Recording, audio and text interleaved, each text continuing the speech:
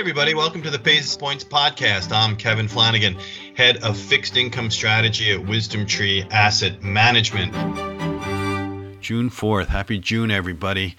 We're now officially, whatever you want to call it, we're into summer. Can you believe it? Unbelievable, man. The time just seems to be flying by.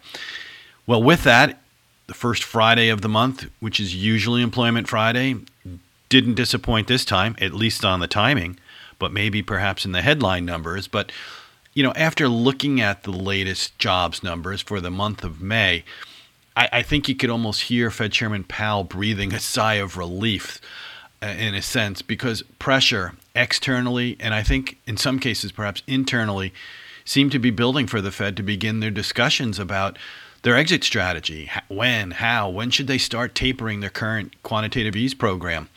And the May jobs numbers, they continued to show progress being made, but certainly fell short of, I think, creating any urgency for the Fed to shift course in the immediate future. And what I'm referring to here now is non-farm payrolls. They were up 559,000 in May. Once again, visibly below the consensus, but hey, geez, if there's any silver lining, right, at least this time around, it wasn't the worst miss on record that we saw last month. But if you look at things from a graph perspective, okay, the pace of improvement for non-farm payrolls has definitely trailed off.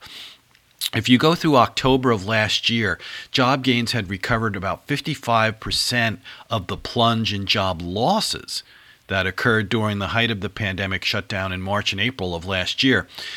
Since that time, we've seen the figure only manage to climb about to 66% in terms of a retracement or recovery through May. So in other words, incremental progress of only more than 10% over the last 7 months. Not something to write home about for sure. Progress, but more to come, right? So a great deal of attention is being placed on inflation of late, and rightfully so, in my opinion. We've blogged about it, we've podcasted about it, and we will continue to do so, really feeling that this is going to be a significant part of the narrative for the second half of this year. But, Powell and company, they continue to downplay that portion of their dual mandate. Remember, it's just transitory, right?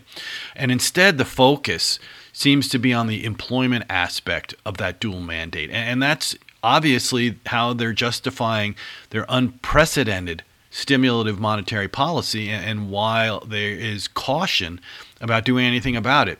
So even though you get the unemployment rate falling, 3 percentage points, or 0.3 percentage points, I should say, to 5.8%, this had more to do with the decline in the civilian labor force as the participation rate dropped during the month.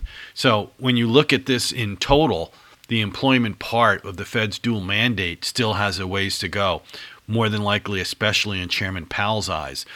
But there's also been a lot of discussion as to why these job gains are not necessarily lining up with the broader economic recovery. And I really don't want to go too far down that rabbit hole, but generous unemployment benefits serving as a disincentive to return to work, that's being mentioned as one probable cause.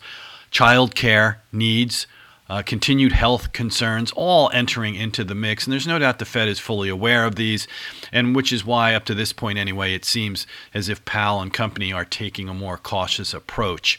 So, how to wrap things up here?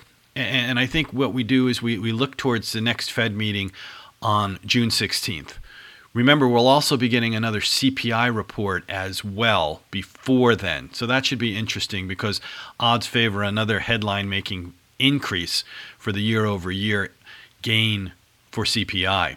So while no meaningful change is really being expected to the Fed policy statement, I'm curious to see how Powell's going to respond to questions at the press conference regarding any discussions that have taken place around an exit strategy, aka tapering. Also, this meeting is going to have the Fed's updated summary of economic projections, and I'm going to be looking, I think, here more specifically at the Fed fund estimates, their blue dots.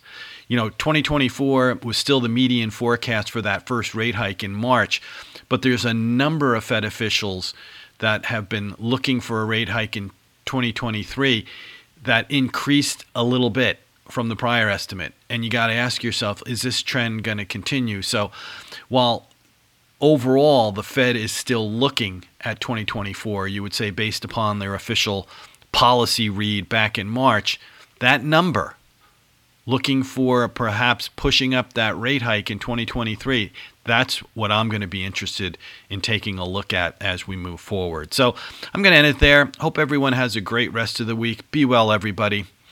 And before investing, carefully consider a fund's investment objectives, risks, charges, and expenses contained in the prospectus available at wisdomtree.com. Read it carefully.